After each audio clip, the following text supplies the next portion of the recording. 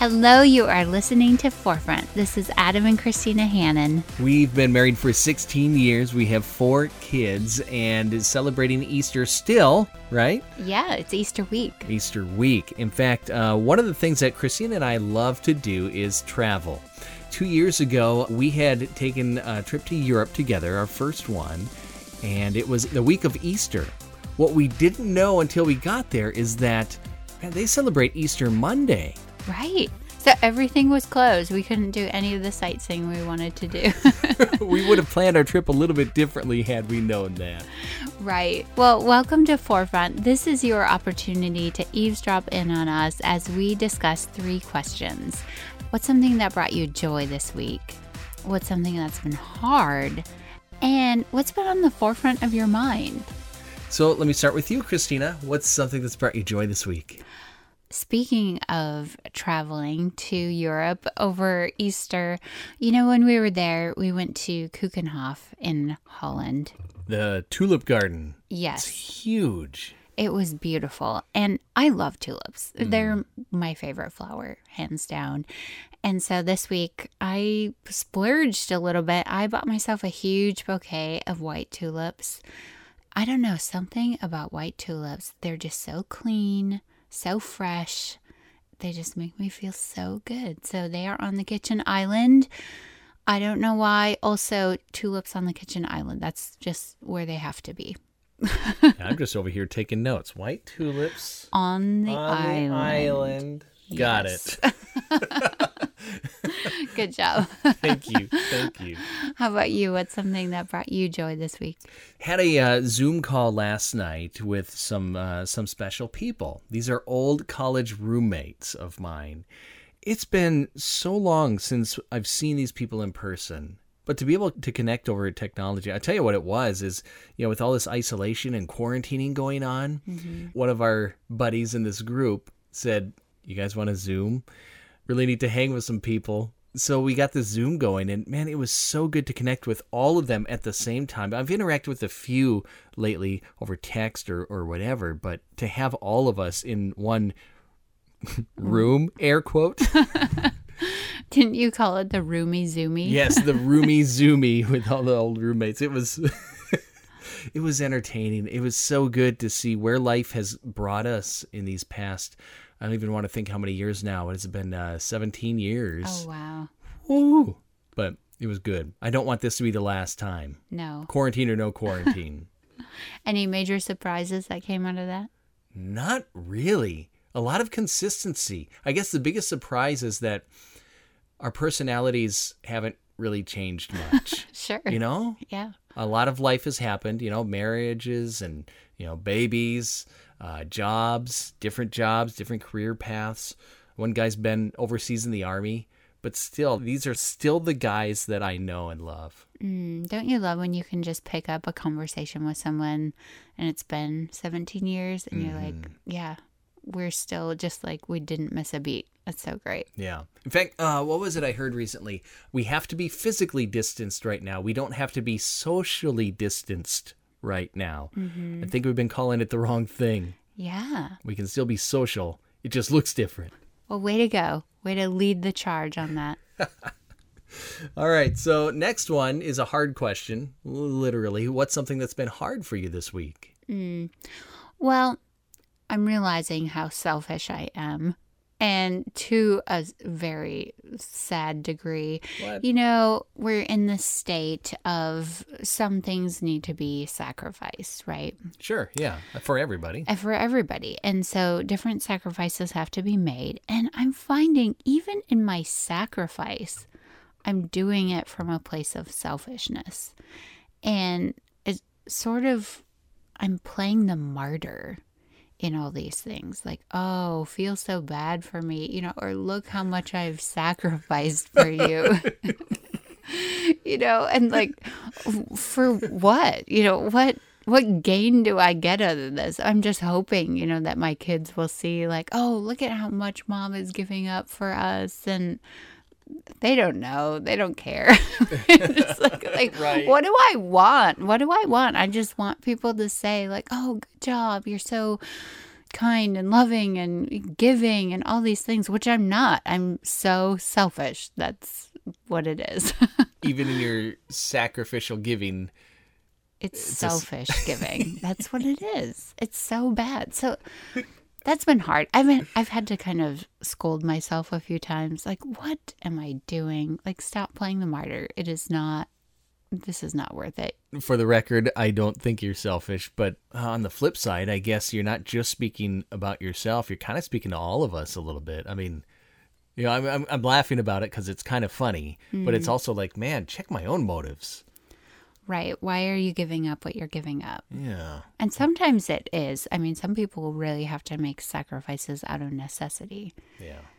And then maybe even I am making some sacrifices out of necessity, but I'm doing it I still want people to see it. Yeah, I'm doing it in a bigger way, like a showier way. Like, look at me. So bad. How about you? What's something that's been hard for you this week? What's been hard for me, not so much what's been hard for me, but what has been hard for our kids has been finding those Easter eggs I hid. Oh, man. So having to do Easter a little differently, and I was the sole Easter egg hider. It's usually my dad and I, but we couldn't travel to Minnesota and be with my family. So it was just on me. And I tell you what, hiding Easter eggs is not something I take casually. No, definitely not. They would be lucky if they found them all by July. Yeah, when we're out in the backyard for hours hunting down eggs. It's not that big of a yard either. No, there's not. I didn't think there were that many places to hide. Yes. What's really impressive is when you did it in the living room. And even then, 12 eggs, one living room. It took them, half an hour? It was crazy. Like, this is beyond just the under the couch cushion scenario. I take a lot of pride in this. I think the kids really enjoy it too. Because here's how I know they enjoy it. Because after finding the eggs, later in the afternoon on Easter, our two daughters took some eggs outside and they hid eggs for me to find. Mm-hmm. And I ended up finding them all. But what they said afterwards was, Dad, it is a lot of fun to hide them rather than look for them. Like, I know, sweetie. I remember I was in the living room and all of a sudden, boink, I hear this egg hit the window. They put tape on the back of the egg and thrown it up to the second story of the house. Like, who's going to retrieve this egg? This guy. All right. So something that's been on the forefront of your mind. Well, I like to keep things running smoothly, right? Yeah. In all of life and especially in marriage as well. And so I've been thinking a lot about what are the systems that we put in place in our marriage to kind of keep it all running. Like what are the really important parts of marriage, like friendship and communication and finances and romance and things like that. And we have systems in place to keep those things running well. Like in friendship, we like to play games together. We like to enjoy shared experience together. Those systems keep our friendship going. Mm-hmm. And finances, we have a budget, right? That's the system used to keep that rolling. And communication, we like to go for a walk every afternoon. Yes. It just keeps us talking and communicating about what's happening, what has happened, what needs to happen, all those things. It's the uninterrupted time in the day. But I've been thinking about, there's another aspect of marriage that I'm not quite sure that we have a good system in place for.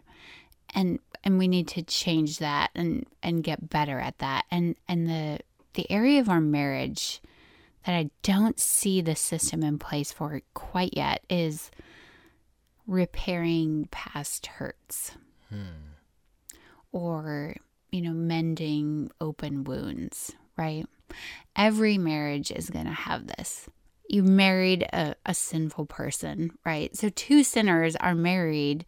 There's going to be hurt. I mean, it's just eventually it's going to happen. I love the illustration that John Piper uses of thinking of your marriage as a big grassy field, and you're walking through it, and at first all you see is, you know, the green grass and the flowers and the beautiful paths, right? And then pretty soon you start stepping in cow pies, you know? And it's like, where did all these cow pies come from? And the reality is, like, we all mess up, right? It's the sin, it's the flaws, it's the junk that we all have and we all keep creating in our marriages. It's our selfishness. And so he says you have to take those cow pies and you have to take them to the compost pile, piling it up and just being able to go there and recognize it for what it is. That's not where you want to spend your time, but it's a necessary function within the marriage. So you get a shovel, you do the work, you pick up the cow pie, you take it to the compost pile. And I think in going there, as you're mixing and stirring this compost, you're starting to realize, like, it's not just the other person's junk that's in there. It's my junk too, right? We're both contributing to the mess that is making this thing up.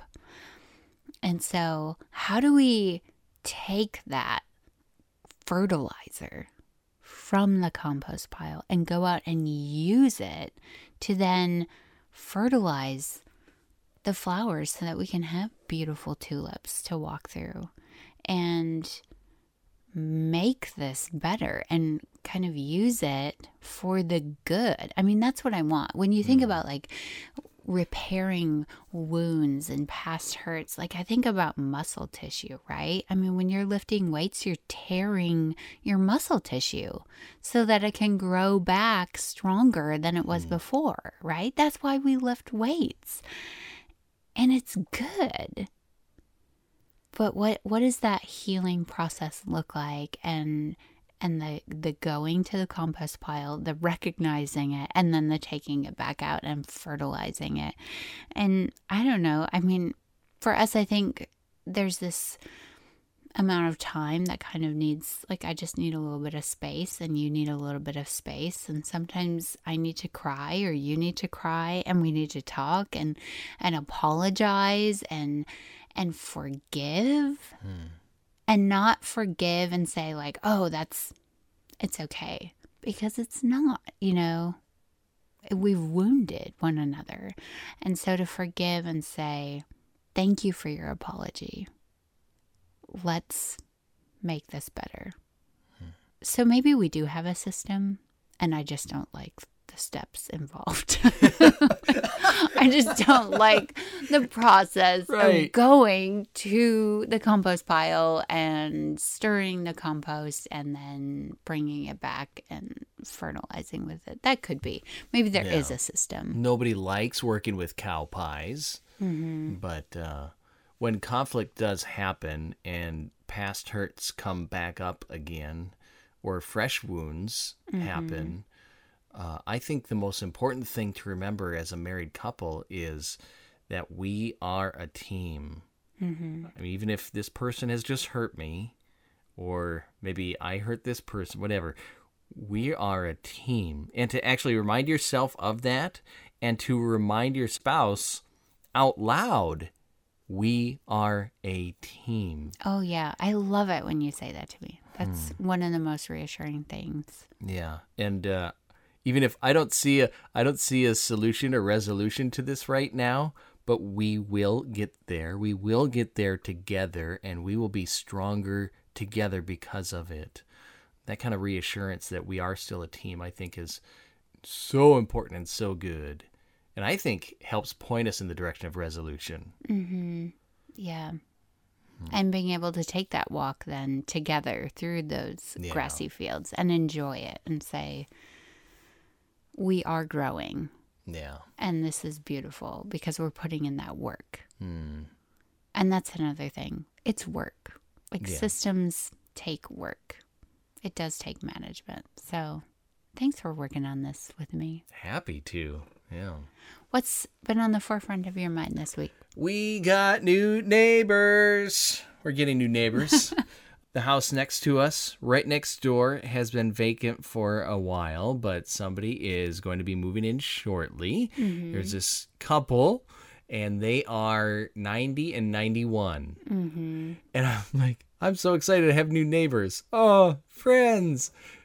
But having next door neighbors who are in their 90s kind of gives the sense of responsibility in a way. Mm-hmm. Like, I need to be checking on, because we're told to be good neighbors. I mean, it's all over the Bible. Jesus talks about it all the time. Be a good neighbor. Well, the people next door to us, we should find ways to love them and serve them and take care of them. So how can I do that? Especially now in light of COVID-19, where we're told to stay separated from specifically vulnerable and older people. Mm-hmm. So I don't know. I mean, they haven't moved in yet. We've got some time to figure that out. But I can't help but think of your dad found some great ways to serve older people in the church where he was at. Tell about the garbage can. Oh, yes. Love this story. There was a woman who attended my parents' church, and her husband passed away. Mm-hmm. And so my dad started stopping by her house once a week on garbage day. And he would go before work in the morning, and he would pull her can out to the street so the garbage man would come. And then on his way home from work, he would bring the can back to the back of the house. And this went on for years before she realized somebody has been taking up my garbage. That was always something that her husband had done. And so she had never needed to think about garbage day. Right. Taking out the can, bringing it back again. And so she didn't realize that somebody had been going out of their way doing this for her and caring for her, being a good neighbor. Mm-hmm. He had actually taken me with him one time. You know, I forget, we were running to the store for something, and he stopped by this woman's house and brought her can back to her house. You know this person? But it was so neat. You know, years had gone by. She didn't even realize that somebody had been doing it, but he was so faithful to do it every single week. That is caring for your neighbor. So can't help but think of your dad as an inspiration for when we have our new neighbors move in. Yes. And I hear that she'll be a good neighbor to you because she loves baking. Yeah. Can't wait to introduce You'll myself. You'll be taken care of. Oh, well, thank you for hanging out with us. This is Forefront Podcast with Adam and Christina Hannon. We're so glad you joined us. Have a great week.